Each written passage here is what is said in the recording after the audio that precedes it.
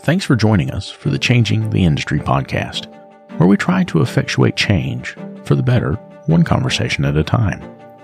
Part of that change is providing help for those that need it. This is why we've partnered with the Institute for Automotive Business Excellence. Whether it's help with sales, operations, or just getting your numbers in order, these folks are some of the very best in the industry.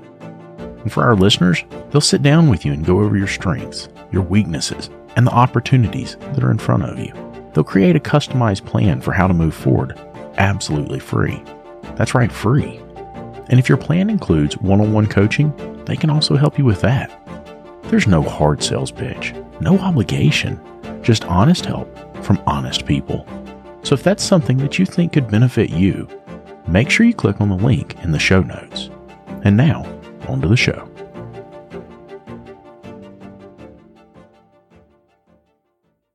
Yeah, why don't you go close that door? Dang it. Dirt.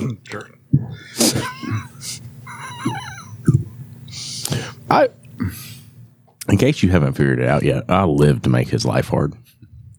And it's really because, see, he thinks he makes my life hard, and he loves to, like, semi-troll me all the time. I'm his sidekick. Yeah, and so... Sidekick. You need to watch that movie. I told you about it. I'm sure my kids have seen it. I know Probably, exactly like the whole series. Sky High. It's worth it. It's really actually a good movie. Yeah. The kid movies are always the good movies. Yeah. It's Kid movies are not the good movies. Have you seen the movie with the 4 dogs? They're little puppies and they talk. Mm-mm. They are awful. Which one? Like Spooky Buddies. Well, it depends on what not the like that movie. kind No, of you need the Iron Giant. Like More if you like haven't seen Iron Giant's fantastic. No, But it's like that's a work of art. That's family different. movie, Yes. not a kid's movie. A kid's movie would be like cartoon type thing. yeah. Like a family type movie. Yeah. Yeah, and so David, I don't know, those movies, like you get into the serious stuff. David just can't maintain the attention span that long. If it's a good movie, I'm into it. Hey, David, I love the Iron Giant. That's top notch. See, top tier. Yeah. Sorry. Nice. So I offered some constructive criticism to Lucas the other day, and he maybe shared it with you. Yeah, don't tell him anything that you don't expect to get screenshot and blast it to everybody. Oh, to everybody. Everybody ever. sorry. Randos. Have you noticed in that? fact, I love it. In the middle of the night, he'll send those messages out to the people that he shouldn't send those messages out to, and they open it up and they're like, what in the hell is going on? That was a 3 a.m. email, okay? I'm just saying. Screenshots. But you also know he is everybody, right? Probably. What's that? Over some bourbon. Lucas drinking late and screenshotting That's right. sending it to people. No, if you notice, just one thing. Yeah. If you notice, he sends everything by voice text. Oh, yeah. He'll talk in there. It's because it can't get screenshot. And half the time, if you try, once the message hits like 3 or 4 days, you can't forward it. The message doesn't load because the servers don't hold on to them. No, actually, it's because I'm usually driving or walking. You can do voice to text.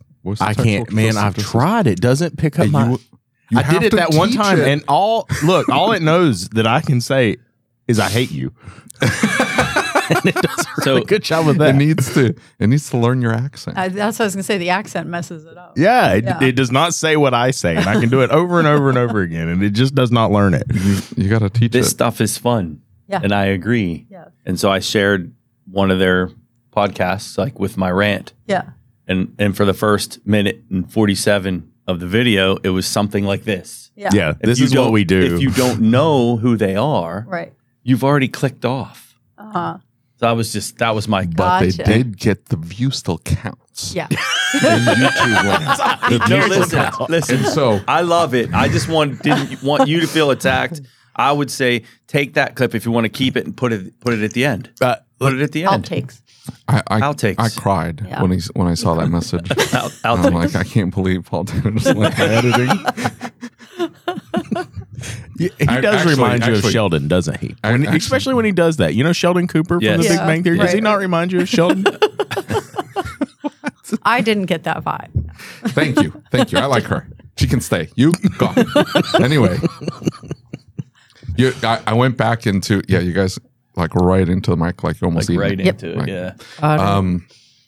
I went back and watched that video because I'm like, what video are you guys talking about? He sends me the link and I open it up And I'm watching for a minute and I'm laughing and I'm like, that's funny. And I'm like, oh, I see what he's talking about. Well, no, because for real, it was a minute 47 of friendly banter, which is cool with your normal audience. Yeah. But then you had your sponsored commercial. And then, of course, I get a YouTube commercial right after that. Literally, that was the progression. Right. And I don't ever consider that because of YouTube Premiere, and so I never ever watch my staff will be like, "Hey, watch this YouTube video," and they'll pull it up, and then commercial. I'm like, "What is that? What is that?" He's like, "It's a commercial. Hold on, you just got to watch it for like 15 more seconds." And I'm like, "No, click that." But I'm learning a lot how all that works and how you keep people and commercials. Put your hook at the beginning. Well, like I told you in my response. This is literally all he's been telling me for forever. And I'm like, do you have any idea how much editing that requires? I don't have a Caleb.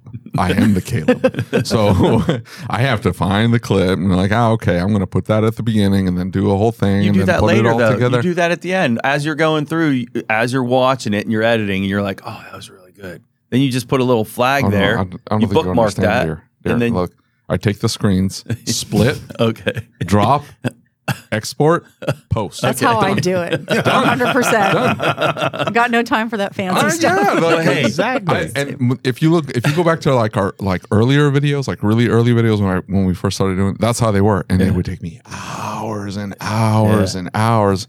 And I'd be like, oh, I can cut another like 3 seconds out. And I'm just trying to get them just right. What do you use for your editor? Filmora. I don't even know what that is. Yeah. You should switch to Adobe Premiere.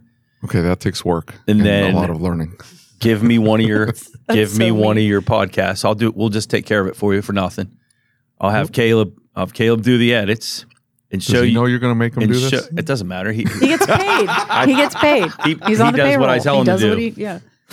He works for me. So, and then I'll have him. David. I'll have him put notes in what he did and how he did it, and give it back to you. What do you think? If you want, offers on the table. Yeah, but that means you have to start using Adobe.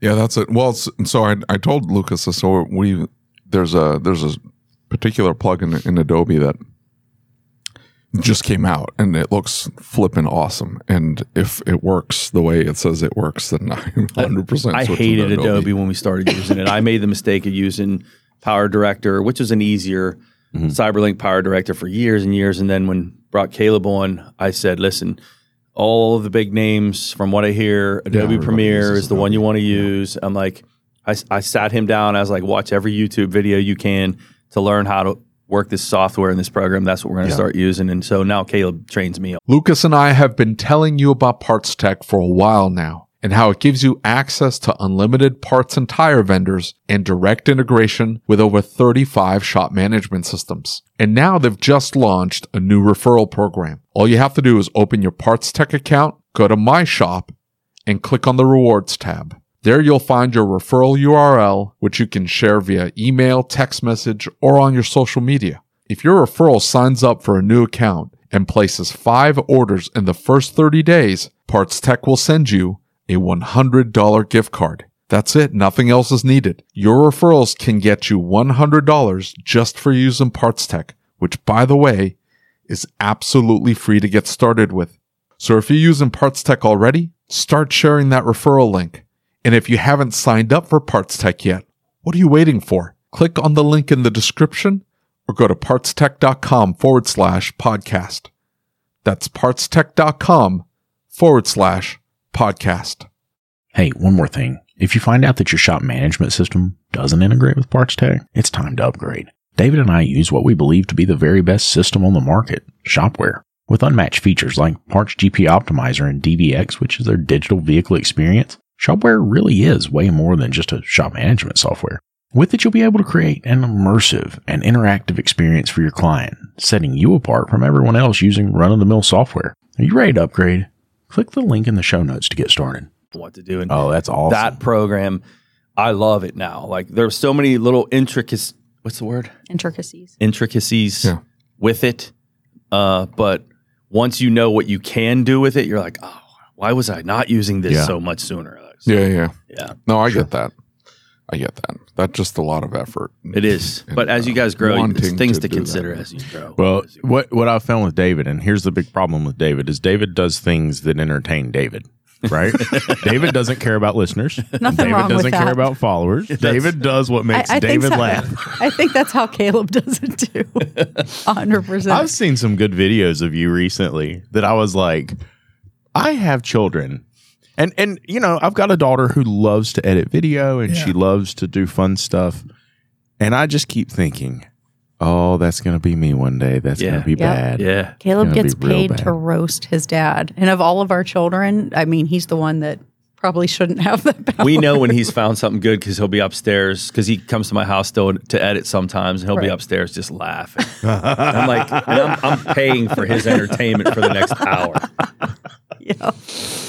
Oh, what do you think of ASTE so far? This is your second year. Oh, have we been recording already? Oh, yeah. Oh, sweet. That's the way to do it. That's perfect. You don't even know what's happening. That's the way it's supposed to be done. Yeah. I keep telling other people, too, you should hit record before we even, because there's B-roll stuff in there, there's clips in there, there's YouTube shorts in there. I think it's like straight YouTuber. He's like, the YouTube mind just click, click, click, click, click. And look, that's your marketing. It's more than that, because it's somebody who works on cars, right? Like, the thing about cars for me that made cars entertaining was twisting this knob or finding that wire or doing this and seeing an effect of something else. Doesn't matter what it is. Yeah. Like, I like to be able to do something here and see a change here. Sure. And that's what excites me about everything. Yeah. So it's like with Jeff's channel, even though we're not even that's not the purpose of Jeff's show. Like, to be able to make a change and see a difference over here, to me, is super cool. Like, optimizing anything is where I get my kicks.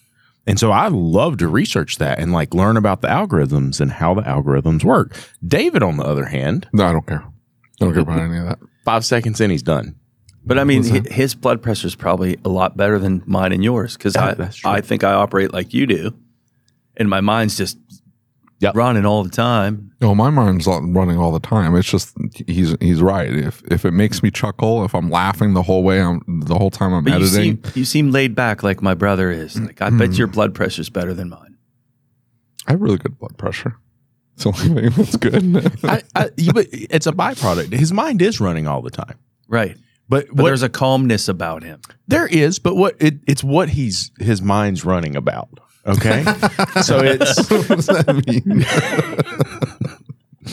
You're a simple fella. Okay, thanks.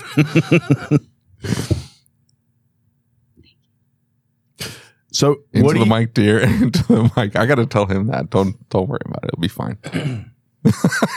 and that we, I guess it was a week ago. We were in Denver, and he didn't have headphones.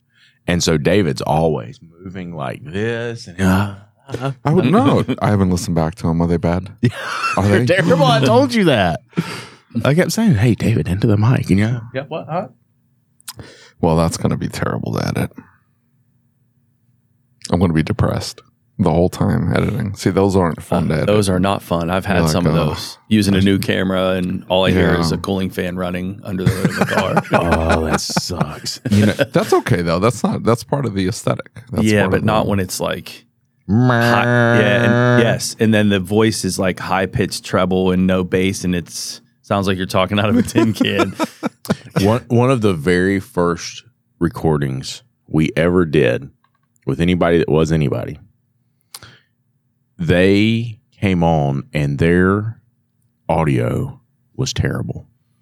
And so for an hour and 22 minutes, David and I fought through. Every time we would speak, about a quarter of a second later, we would hear exactly what we said. Yeah. And then he would respond. We would hear what he said twice, and then David would talk and he'd hear what he said twice. And so we're trying to balance, and I'm paying attention to when I hear David finish talking the second time, that's when I need to talk to make sure that we're not.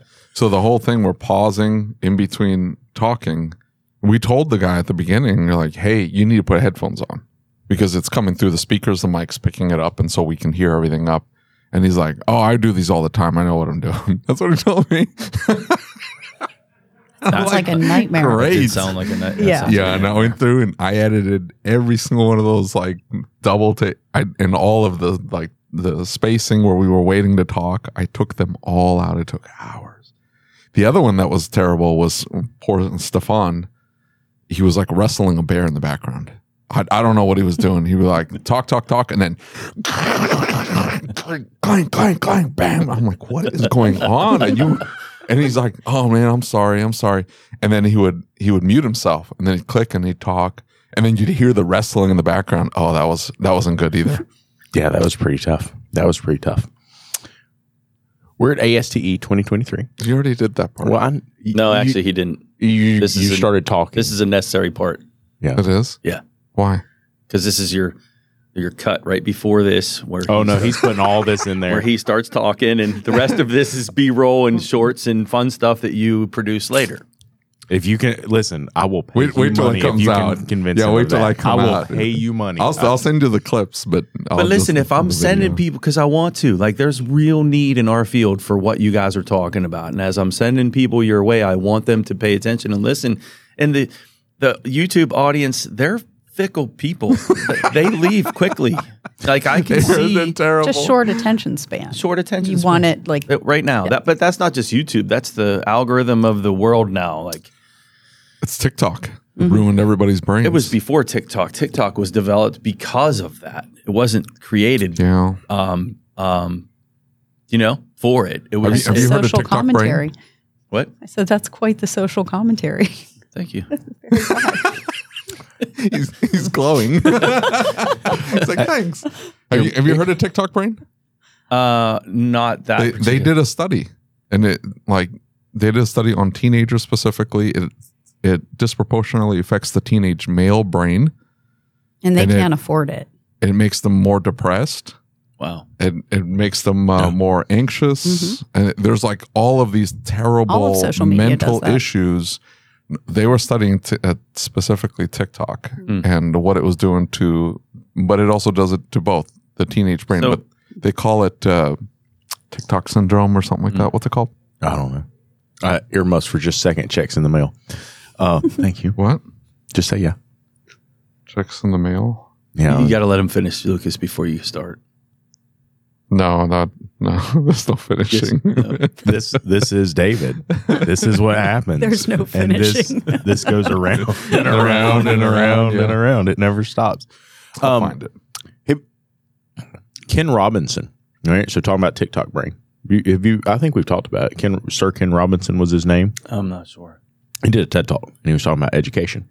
And one of the things that he pointed out is he said, so the educational system that we have developed in especially the Western countries was developed in the Industrial Revolution. It was developed in the Enlightenment. Before that, there was no public education. Now, I don't listen, folks. I don't agree with everything this dude says. He says some crazy wonky stuff and other stuff. But the TED Talk is brilliant because he talks about the fact that we have been educating children on an assembly line. It has nothing to do with their skills. It has nothing to do with their personality. It has nothing to do. It's really just like an assembly line. This is your born on date, and this is what matters, and this is how we're going to educate you. And he said it's not that we intentionally do it and it's bad. It's just what we've done. And nobody's like, and he kept saying like, hey, everybody says we need to raise the standards. We need to elevate education. He said, well, obviously, because why would we lower it? That doesn't make sense. But he says, so we're trying to take kids and we're putting them in this educational system that was designed when there were no external distractions. And now we're trying to educate them amongst those external distractions. And we're saying you don't need to do any of those things. You need to sit here and listen to something that's extraordinarily boring. And we force them to do that. And now we're like, well, why aren't they listening? So we begin to medicate them. And he said, so we anesthetize them and all of a sudden they're numb.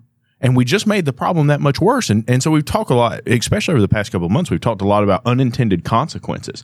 Like what we do has an effect, and we don't always understand what that effect is until it's too late to do anything about it. And so I think that the educational system as a whole is somewhat broken. And you probably didn't see it that much at Rosedale. And Eric Mortensen is here. Eric is the Watauga High teacher. And so the Watauga High program And we just met with a guy from IMR last week in Denver. The Watauga program is a 1 in a billion school, okay? So it has college classes and it has high school classes in the same room or in the same facility. You've never seen a high school shop like this. You've most likely never seen even the highest end dealership look like this. This is an auto tech class that has a dyno in it. It has millions of dollars worth of tools, every kind of scan tool you can imagine, every kind of tire changer and balancer and alignment rack, everything. And so it has been so freaking cool to watch this because the instructor came in as a Volvo master technician, and you got to be crazy to be a Volvo master technician. Like, you have to be broken up here in the first place. Anybody that wants to work on that is just crazy, right? But it's so cool because what he's done is he came in and he said, wait a minute, I want to do this different. Let's figure out, how do we do this different? How do we engage them? How do we get them excited because they're excited about all these other things? What do we have to do different that engages them? And I think you probably know about this, but a lot of the high school instructors are ex-techs that they've said, oh, I'm going to get my retirement gig. I'm going to come in here and I'm going to do this thing where we're going to jump in and we're going to get benefits and we're going to get a pension and we're going to get whatever it is. And this is how it's going to work. And not too worried about the teaching part of it. I'm just worried about surviving. Right. Yeah. We get a lot of guys come into Rosedale with that kind of mentality on their resume. Right. We never hired them.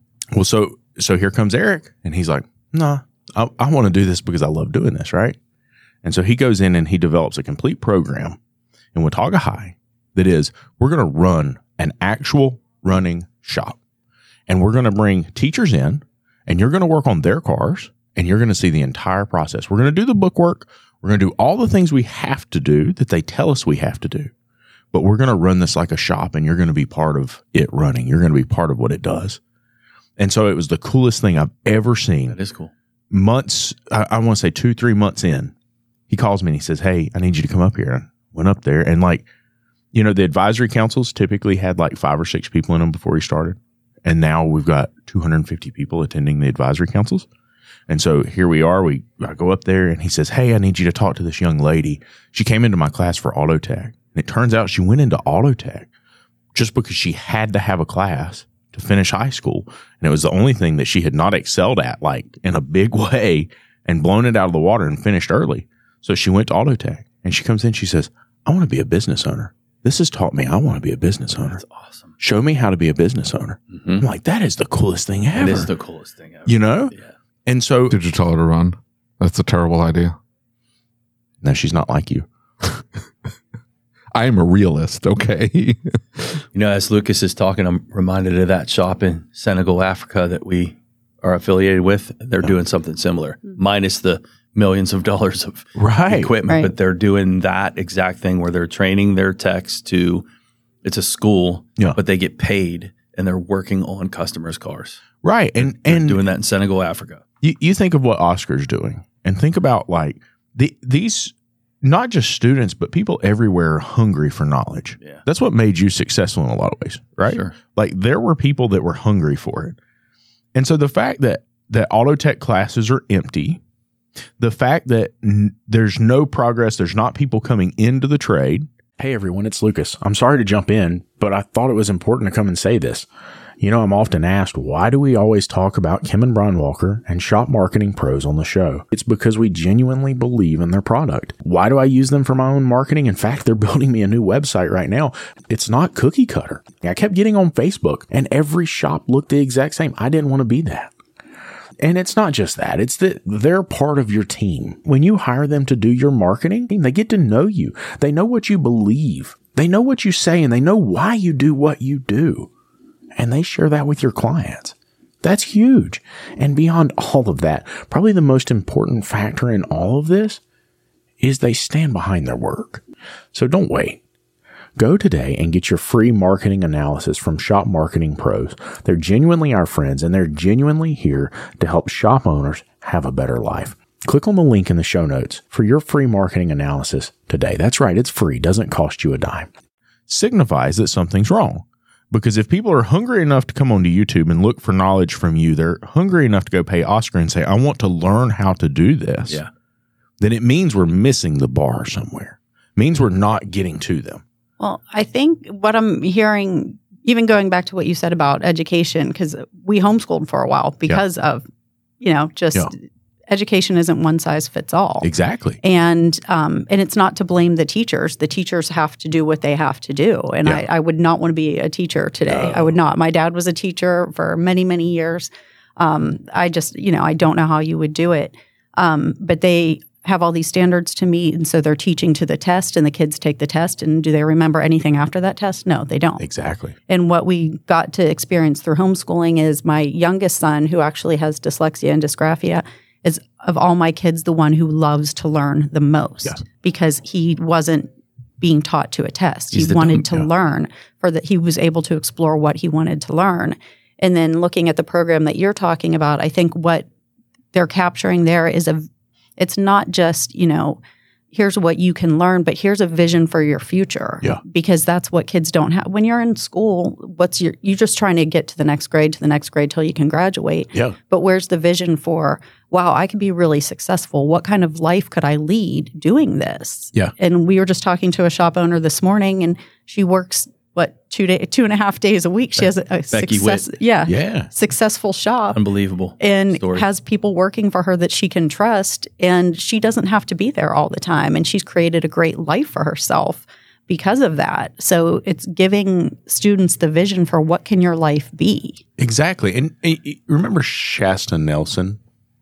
Yeah. Mm-hmm. So Shasta had been on the podcast a while back, and she posted something the other day that I so resonated with. And she was talking about the fact she was going to teach this class. And she said, I am so nervous to be speaking in front of, I want to say it was something like 10,000 of the most elite Fortune 500 CEOs in the country, right? Like a massive pile of very, very important people. And she said, I am telling myself this morning that I am going to enjoy the experience, and that I'm not going to say, I'm just trying to get through this. Because there's so many things I realize now that I've missed in life because I was in so much of a hurry to get through this and to move past it and to be done, right? And I look back at my experience in school and I say, that's what I was doing. I was just trying to get through it. Now I'm like, I wish I'd done that. And I think part of that's maturity. So in some sense, there's things that you're not going to realize that you want to do until it's later. And I've talked about my daughter. Both of my kids are homeschooled. And so my daughter is the one who, when she got into public school, and you're right, they're trying to deal with so many different people, and their values are different than my values. Now, I don't have a problem with them having different values. We're all human beings. We're afforded that right to have different values. But the big rule that we teach in our house is like, you're responsible for your actions. And if you lose, you lose. That is what you do. And you just learn to get better. And then you win next time, because if you don't experience that, you never get better. And so I've told it before, but the guidance counselor comes in and long story short, she made it to third place in a spelling bee, and she gets upset about it. And we'd been dealing with this thing where she was always upset. And the teachers were calling and saying, she's upset, she's upset, she's upset. We found out that they were rewarding upset. Because then when she didn't want to do her work, they gave her a pack of Skittles and said, sit in the hallway. And so then she gets into the... Skittles specifically? Skittles or M&Ms. Seriously? Yep. And so then they had little packs just for that. And that's anytime like a kid pitched rewarding a puppy for pooping on the floor. Exactly. Did you see the thing about treat. Skittles? We have a puppy, by the way. That wasn't I saw random. that. Okay. But plug for our puppy. But then the spelling bee thing happens, and they lay out the rules as clear as day. I mean, there was no way she didn't know. She was upset because she didn't make it to first place. She made it to third place out of 20 kids. Come on now. Like, that's life. That's going to happen. Instead of, my wife's got her out there. She's got her by the arms, and she's saying, you did a good job. And you tried your very best. And that's what's important. But now here's what you have to do next time. And let's coach through this so you get better next time, right?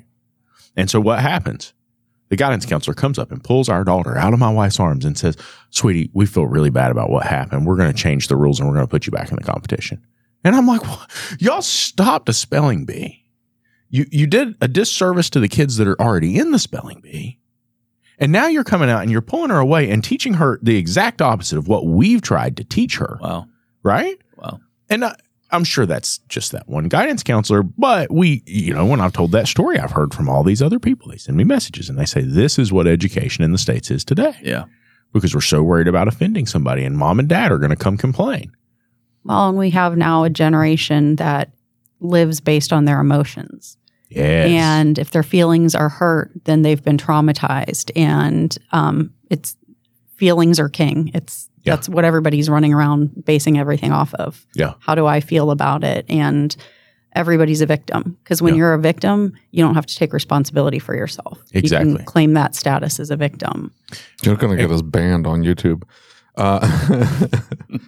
Red dye number 3 was banned in California along with a whole bunch of other chemicals, and it was the reason. And it's an ingredient in Skittles. And the reason why they were banning it is because it was linked to hyperactivity and other neurobehavioral effects in children. Really? Yeah. Wow, that's a double whammy then. Yeah, I know, right? They made it worse. Yeah, and so this kid's acting up, and they're like, "Here's some red dye number 3." And now wow, that's crazy. I'm a big World War II buff, and what you said resonates with me because did y'all stay for the keynote last night at the dinner? No. Holy cow! Well, now you busted us that we did not stay. Sorry. Well, so you look so guilty. Oh, this guy's story was wild. Yeah, and Rich had just been in here, and I'm watching. I turn around and look, and I'm watching Rich, and he's just got tears pouring down his face. God damn! I wish I stayed. And so, man, I'm like trying not to tear up because I know at some point somebody's going to come talk to me, and I'm like, and I'm like looking at my phone trying to distract myself. You look back at World War II, you look at what that guy last night went through, and to come through it and to say, you know what? I can't go back and change what happened. That is life. It's okay. Man. All I can do is march forward. Can't believe we left early. Why did we do that? Oh, man, there was not a dry eye in the place. Oh. It was intense. I looked at the clock. It was like 7:57, and I thought it was over at 8, and I'm like, it said 6 to 8 on the schedule, didn't it? Listen. And don't look at me. Hold on. Hold on. And then no one said anything. And I'm like, I'm not even sure there is a speaker. We blame Scott Palava. Yeah, well, it's entirely Scott Palava. Part of it, though, is like it's hard to come to these events, and I was all peopled out. Yeah. So, yeah. I completely resonate with that. Yeah, I'm sure you like guys. The people. Well, I do too, but to a point. There's a point. There's a level. I love hearing the stories. I love hearing lives changing, and it was awesome to have my wife here with me as part of that. But there's just a level where the emotional bank account runs dry. Because you want to be just as excited to the next person about meeting them too, and there's just not a whole lot of that left. Just because, that's hard. Definitely tough. Yeah. And I don't want to be rude to whoever else I meet. Yeah, in the bathroom. Dude, is it? Let me ask you. I heard your story yesterday. Guy wanted to shake your hand in the bathroom. Like, let me finish dude, I'm first. standing at the urinal. Yes, I'm standing at the urinal, and dude sticks his hand out. Like I'm sticks his hand out. Let me wash my hands first. That was a bold move to stick your hand out when it goes. That is. We were in Florida at the Institute Summit. And I walked into the bathroom. I was walking out of the bathroom, and Cecil is like just absolutely big spirit. He's loud, you know what I'm saying? And I walk over and I wash my hands, and this other guy walks in, and they walk in to use the bathroom. And as I'm walking out, all I hear Cecil say is, "Ooh, that's warm." And I mean, it's loud, right? And I'm like, I do not know. And I just crack up as I'm walking out, and it's Cecil's show, and he's like, "It's not what it sounds like." And I'm like, "Okay, whatever." That's fine. So back to the World War II veteran. Oh yeah. So I mean. Nice. You should have her on. Just keep us on track. Let's finish that story. She's our new moderator. We're the host. She's the moderator. I'm a mom. I know how to do these things. Well, so the Band of Brothers, all the history. I had researched all of that, and that saying that hard times make strong men, and strong men make good times, and good times make weak men really resonates with me because. Those guys, when they came back in the 40s, they came back from the most horrendous life has to offer. All right. And they saw things, and they saw how evil humanity could be for no reason, right? They saw some really terrible things, and there was zero reason for it. It was power, it was control, but the things that they saw were a result of that need for power and control, but that wasn't what made it okay to do what they did. It was war that made it okay, and because nobody's watching and there is no rule, there is no law, it doesn't matter. We're in control. We'll do whatever we want, right? We had the bigger gun. And so these guys saw the worst that humanity had to offer. They saw what uninhibited human beings would eventually do if allowed. And they came back and they built the greatest generation of Americans there ever was, right? They made them strong. They made them tough. And we've found ourselves back in the weak cycle, right? And you see that man that was up there last night, and he says, I was laying there, and I knew I was in trouble when they folded my legs and I was looking at the bottom of my feet. Wow. And he said, "Oh, I saw a guy missing legs. Yeah. That was him." And he said, so he was a speaker. Yeah. So he goes on the story. He goes on to explain. It was a fantastic story. I'm really mad that I didn't think there was a speaker. It was 7:57 and there ain't no speaker and nobody's getting Scott up. Palava. Scott Palava So organized the event. He tried. He did a good job. He did the best he could. Sorry, Scott. Yeah. I mean, it's a lot to put together. But it is. Yeah, I would have loved to have heard that. Well, so he goes on and he explains what the next, most of these speakers say, I went through this really hard thing and look how successful I am. But instead, he went through the next 30 minutes of his life, right up to the point when he said, I felt cold and I realized what was coming. And he said, I said to my best friend that was still alive, my two other best friends were dead. He said to my best friend that was still alive, I want you to tell my family that I love them. And he said, no, you're going to tell them yourself. And I'm going to get you home. He said, the next thing I remember, he said it was 8 days later and I woke up in Walter Reed. And he said, you know what the wildest part of that? He tells like this whole, he builds it up. Then you find out what happened to him, and he had an IED. He was in a Hummer. The what was the vehicle in front of him? The Bradley. The Bradley missed it by 3 inches. Yeah, the Bradley misses it, which would have taken the hit. Instead, they end up rolling over it, hits the Hummer, flips over, blows the doors off of it. He's 20 feet away from the Hummer. Arm broken, legs broken. Another guy gets pinned underneath the Hummer. And he's going through all this. And what did he say at the end? I would go back there again if I could. Yeah. If he had to do it again, he'd do it again. Despite the fact that he's missing his legs. Yep. And the reason why was he believed in what they were doing. He believed in this country. He believed in everything it represents. And therefore, you got to have people like that. And no country survives without people like that. And the fact that after what he's been through and after what he's seen and after, we get so caught up in the world that it is today. And whether it's political, whether it's religious, whatever it is, we can find all the things that are wrong with it. But yet he says that I would still go back and do that, right? And he says, if you look at any other country in the world, your rights and freedoms here far outweigh what anybody else has, right? And so we take that for granted. And I think that's part of, like I said, that's part of that weak part of the cycle, is that because we are taking it for granted. We don't respect it. We don't respect that we have the opportunity to do great things and for these people to hear us. And we see a lot of technicians, for instance, who are really upset about all of the things that they've endured and all the things they've been through. But what we don't see is a lot of them working to make it better. A lot of them working together to make it better. A lot of shop owners and a lot of technicians, and it's starting to change, right? We're seeing it come together. But for the past 10 years, we've seen them divided. And we've seen them, instead of trying to create dialogue and create conversation, we've seen them continue to try and divide it. Well, he's a greedy SOB. I shouldn't have to, and this and that. But the reality is that if we want to actually change this profession and this industry and make things better, what has to happen? We have to work together. We have to talk about what we don't like. We have to talk about what's wrong. And then we have to start taking steps to fix it. You guys are doing a great job on that front. Well, thank you, sir. We just yak into a microphone. We don't do anything. Well, you have the right people around you feeding the words to yak into the mic. Something like that. And the only reason why anybody listens to us is because you keep sharing our videos. So we're like, hey, nobody's watching. Oh, Paul Danaher shared a video. Somebody's listening now. You know what the coolest thing was? Learning about Brandon Steckler and Jim Morton and their diagnostic mastermind. You hear that story? Mm-mm.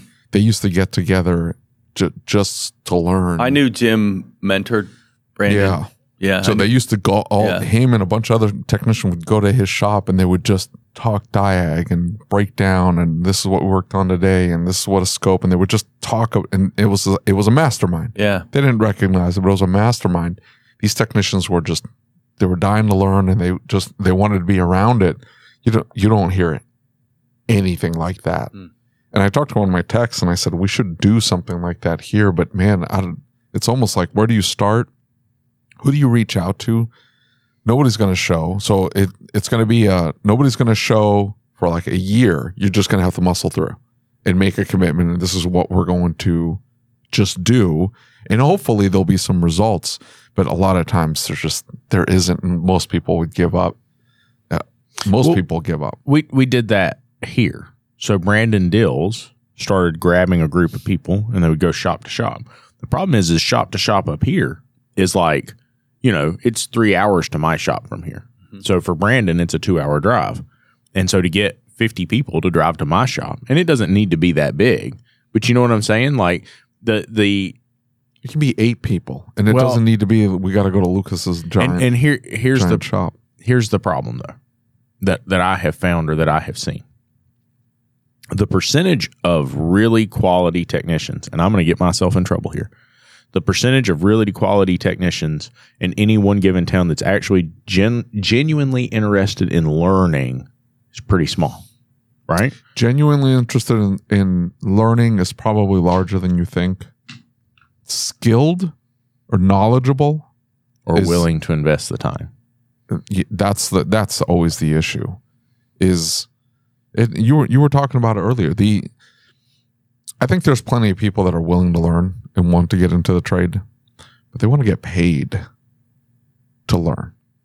You put an application out there or a job ad out there, you get bombarded with people that call you and say, I like working on cars. I don't know anything, but I'm willing to learn. It's like, okay, but you want me to pay you to learn. Is that what we're going to do here? Don't you? You normally would pay a college. Rosedale doesn't pay the students, right? The students show up, they pay the school.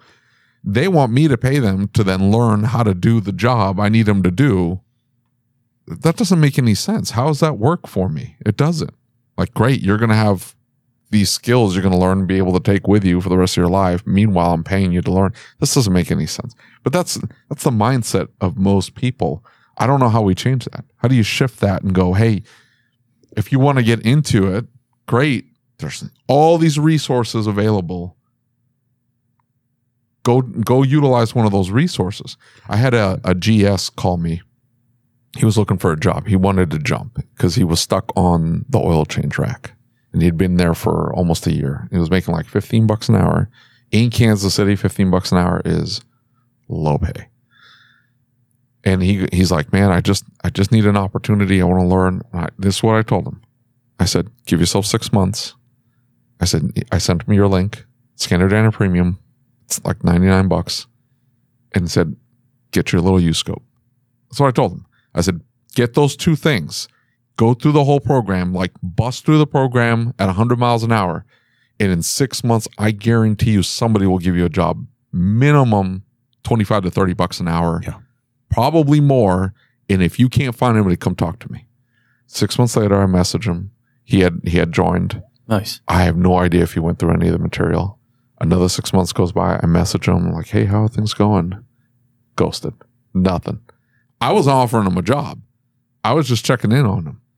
And everybody just wants to be given something. Yeah. Let me give it to you. Yeah. It's like, dude, like, put your head down and I'm giving you the tools.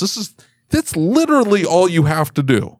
It's just go through the program, Learn how to use that scope. You walk into any shop. I don't get it. We say this all the time. These technicians don't get it. You walk into any shop. I've got my own scope. I've been through the Standard Dentist Premium entire program. I know how to use it. I can diagnose most things. They will throw money at them.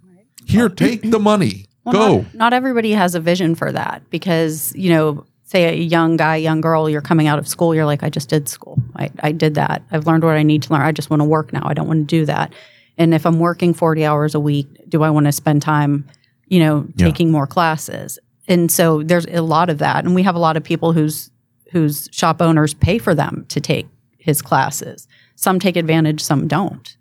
But then we see other people who grab it and fly through the material. But it's got to be a small percentage. And then say, it is. But then come back and say, I was the gopher guy and now I'm the top guy and I'm making this money. And I think people need to hear those stories and catch a vision for what it could mean because they just can't see it. Well, okay. So when I went through that material, it was all on the line. You wanted it, Lucas. Well, no, you wanted it. I more than wanted it. I can see the ones that want it because I hear from them all the time. I more than wanted it. It was crash or burn. Yeah. I had to have it. If I didn't have it, everything was going to fall apart. Yeah. And so I sat in the floor, and she still talks about it today. I sat in the floor of our living room with my 3-year-old, and I would watch Scanner Danner videos, and she would watch her cartoons, right? And so we watched Scanner Danner videos together for years. That's awesome. Right? Yeah. And so Alex would be sitting on the couch, and she would be doing paperwork. I would be laying in the floor, and I would have the book out, and I would be studying that, and my daughter would be laying beside me, and she'd have her tablet out. And that's what we did for 4 or 5 years, right? And the key difference for me is I was going to survive and thrive or I was going to fail. And that was the only option. And we go back to that guy last night, or we go back to the guys in Band of Brothers, for instance. There was no option. You know what I mean? It was life or death. It was win or fail. Those were the only options. And so it doesn't need to get to that point. I know it doesn't. But here's my point, is that the current generation and the people that we have right now, and I shouldn't say the current generation, our current mindset, not the generation. It doesn't matter what generation you're from. The current mindset is well, if I don't, somebody's just going to hand me something anyway. Well, there's no technician, so I'll be able to get a job no matter what. I don't have to put it in. If I don't succeed for my family, oh well, right? Somebody's going to pay us. We're going to get government benefits. I mean, the worst thing that could happen is I could fail, but yeah, right. And the problem is, and so many people get aggravated at them for this. I feel really bad for them for it because eventually in life comes a time when you look back and you say, "Oh shit, I am out of time." I look at George, okay, and I know it's okay to tell a story because he told it on Jeff's show. George and I have been friends for over 20 years, okay? George has been through prison. George has been through drug addiction.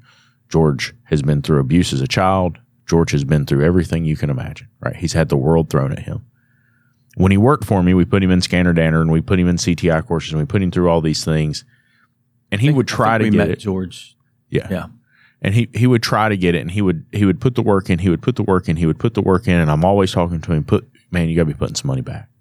You got to be smart about your money. You got to be thinking about the decisions you make because time will run out on you. You will eventually run out. And now you look at George, and he's in a situation where his wife goes and runs around with somebody else and leaves him. He's got a child who he's thought that the best things for them were what was happening. It turns out that wasn't what was happening, and he now has to put in the work, and he has to learn to be a dad overnight. You know what I'm saying? Like he has to. He's been the breadwinner. He's not been the dad, and now all of a sudden he realizes, oh no, I've got to be a dad, and I don't know how. And being a dad, like being a single parent, you know what I'm talking about. Like there's a lot of things that we're parents. And we're dads and we're reinforcing, we're there taking care of them. There's a lot of things that moms do that we never realized that had to be done and had to be taken care of. And George found all those things out like that. It just was overnight. And then he's like, I got to get back in my scanner danner. I got to start doing things different. And he's like, I don't have any savings. I don't have any money. I don't have anything. I'm living by the seat of my pants. And I think about how many people are going through that, and they wait until life happens, and now it's too late. Now, I don't think it's too late for George. I think George has got opportunity. He told me the other day, he said, for the first time in my adult life, he said, I've got $1,300 in my checking account. Awesome. He said, that's the first time I've ever had any money to my name. And I didn't realize why it was happening. There's a lot of reasons. There's a lot of stuff going on behind the scenes that he didn't know about. But the point is that don't wait for life to happen to you and then try and clean it up. Yeah.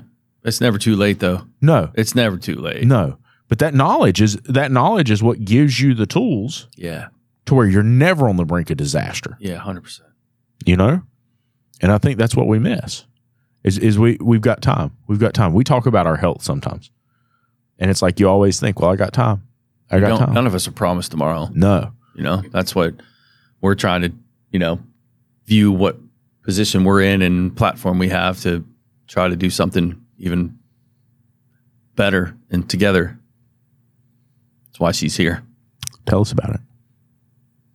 Tell us about it. No, you're up. I'm up. You're up, Kip. That was a Napoleon Dynamite quote. Yeah. Yeah, it's been a privilege just the past several days to get to share more about what we're doing. Put your face on that mic. Unless you can smell the last person who talks breath. Quit telling people that. That's creepy. That is kind of creepy. Now I don't want to do it at all.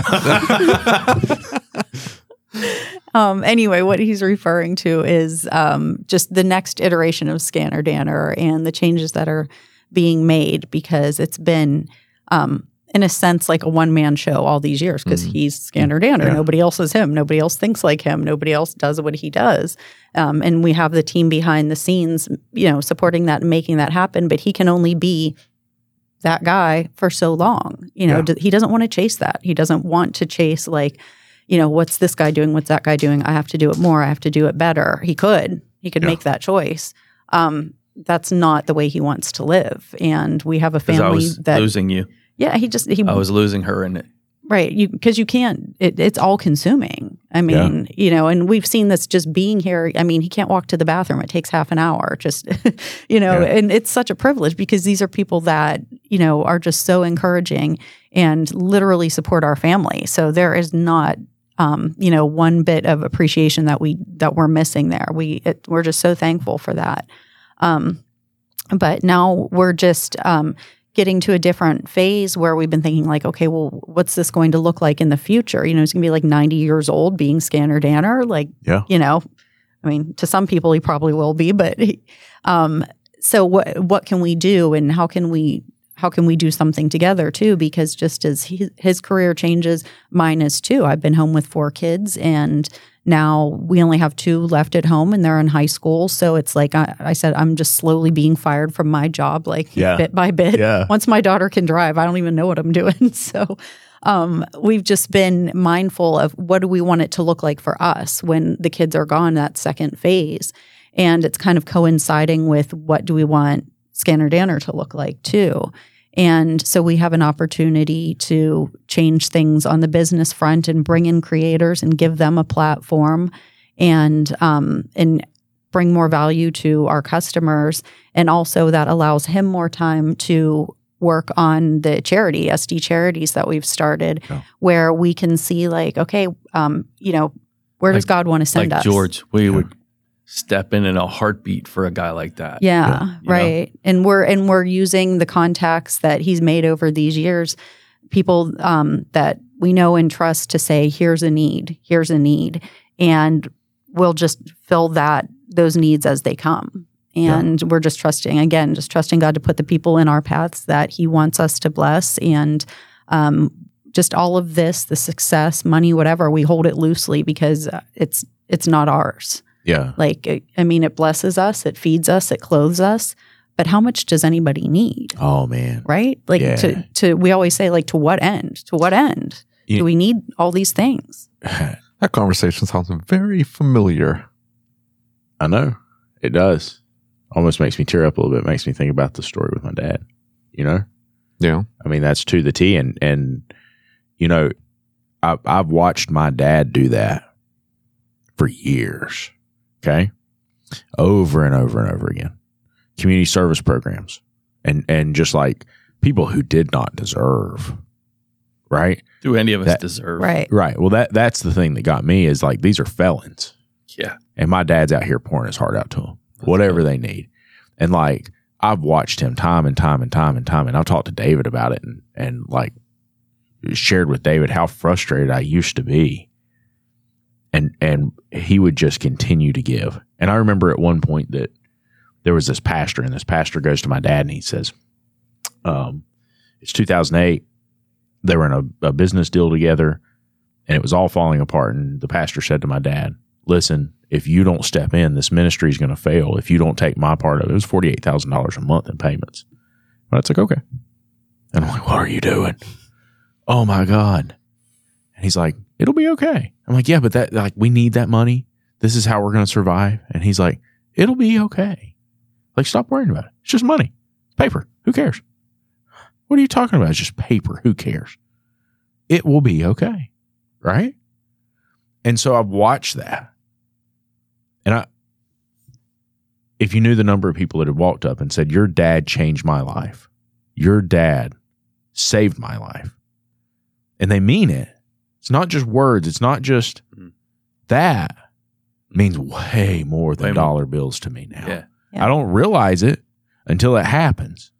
And so I was so mean and I feel so bad about it now. And I look back and I'm like, what in the hell were you thinking? But he was way smarter than I was.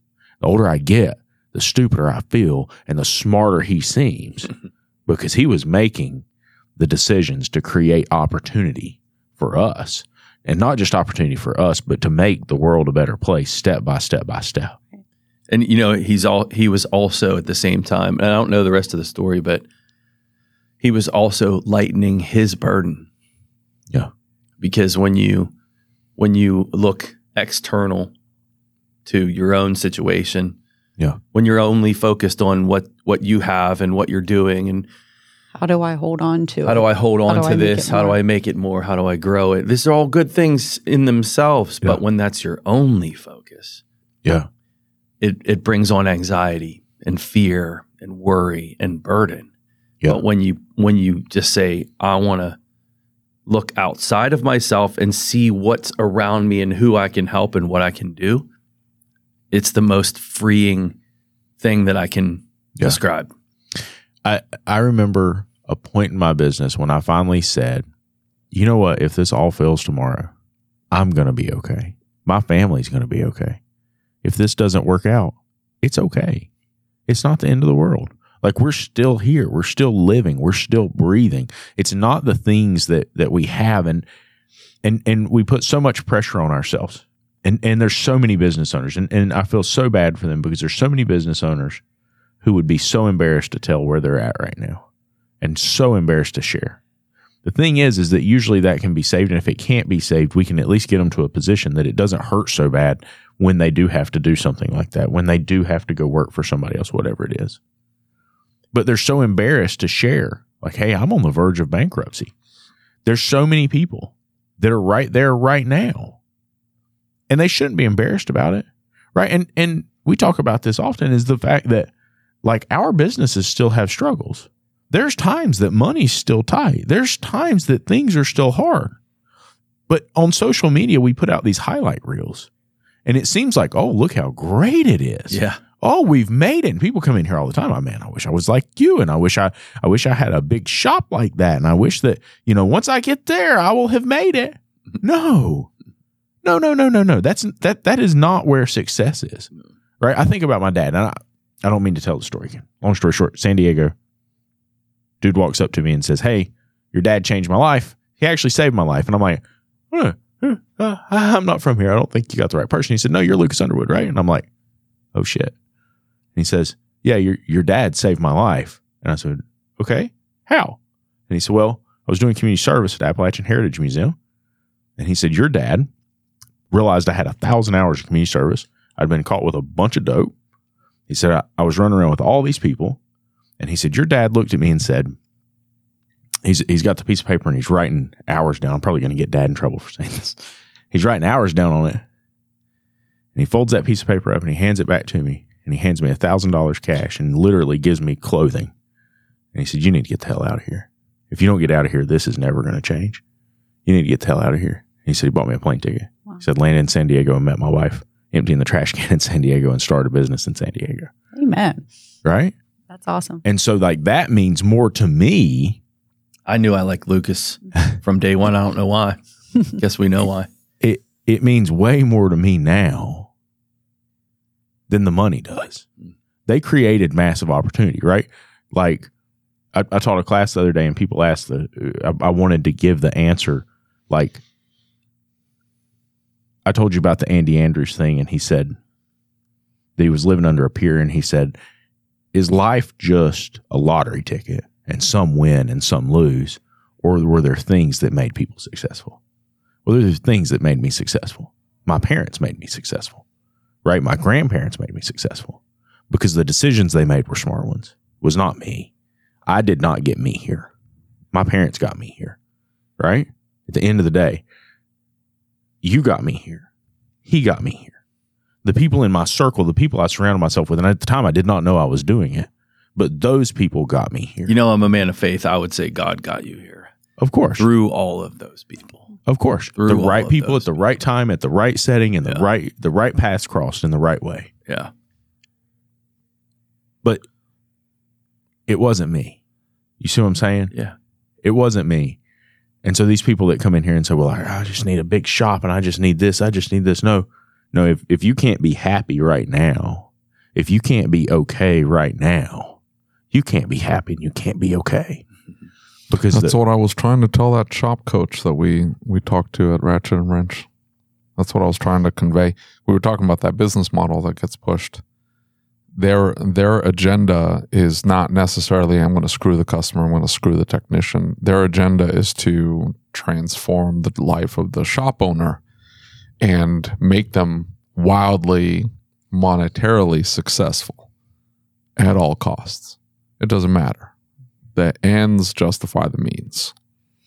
They won't phrase it like that, but you know, they want that shop owner. And then once you have, they're looking at us as the teacup.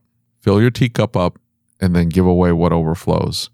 The teacup can be whatever size you want it to be, by the way. It never fills. Right.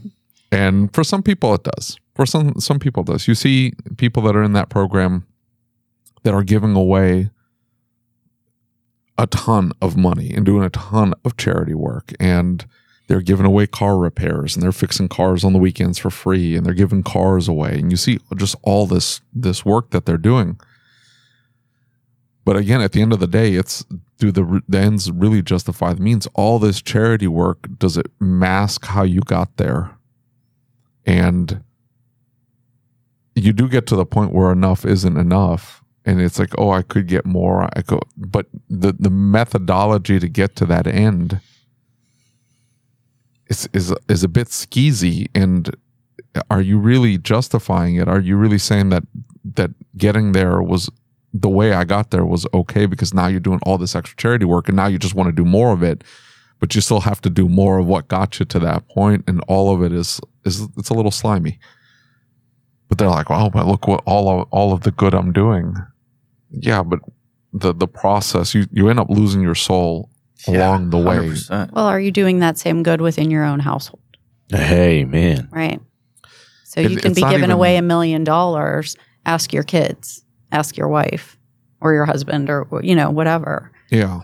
No, they do well for themselves. That's the litmus test for are they happy? Dad, right. Or do they feel that you are present? Because they don't give a hoot how much money you're giving away.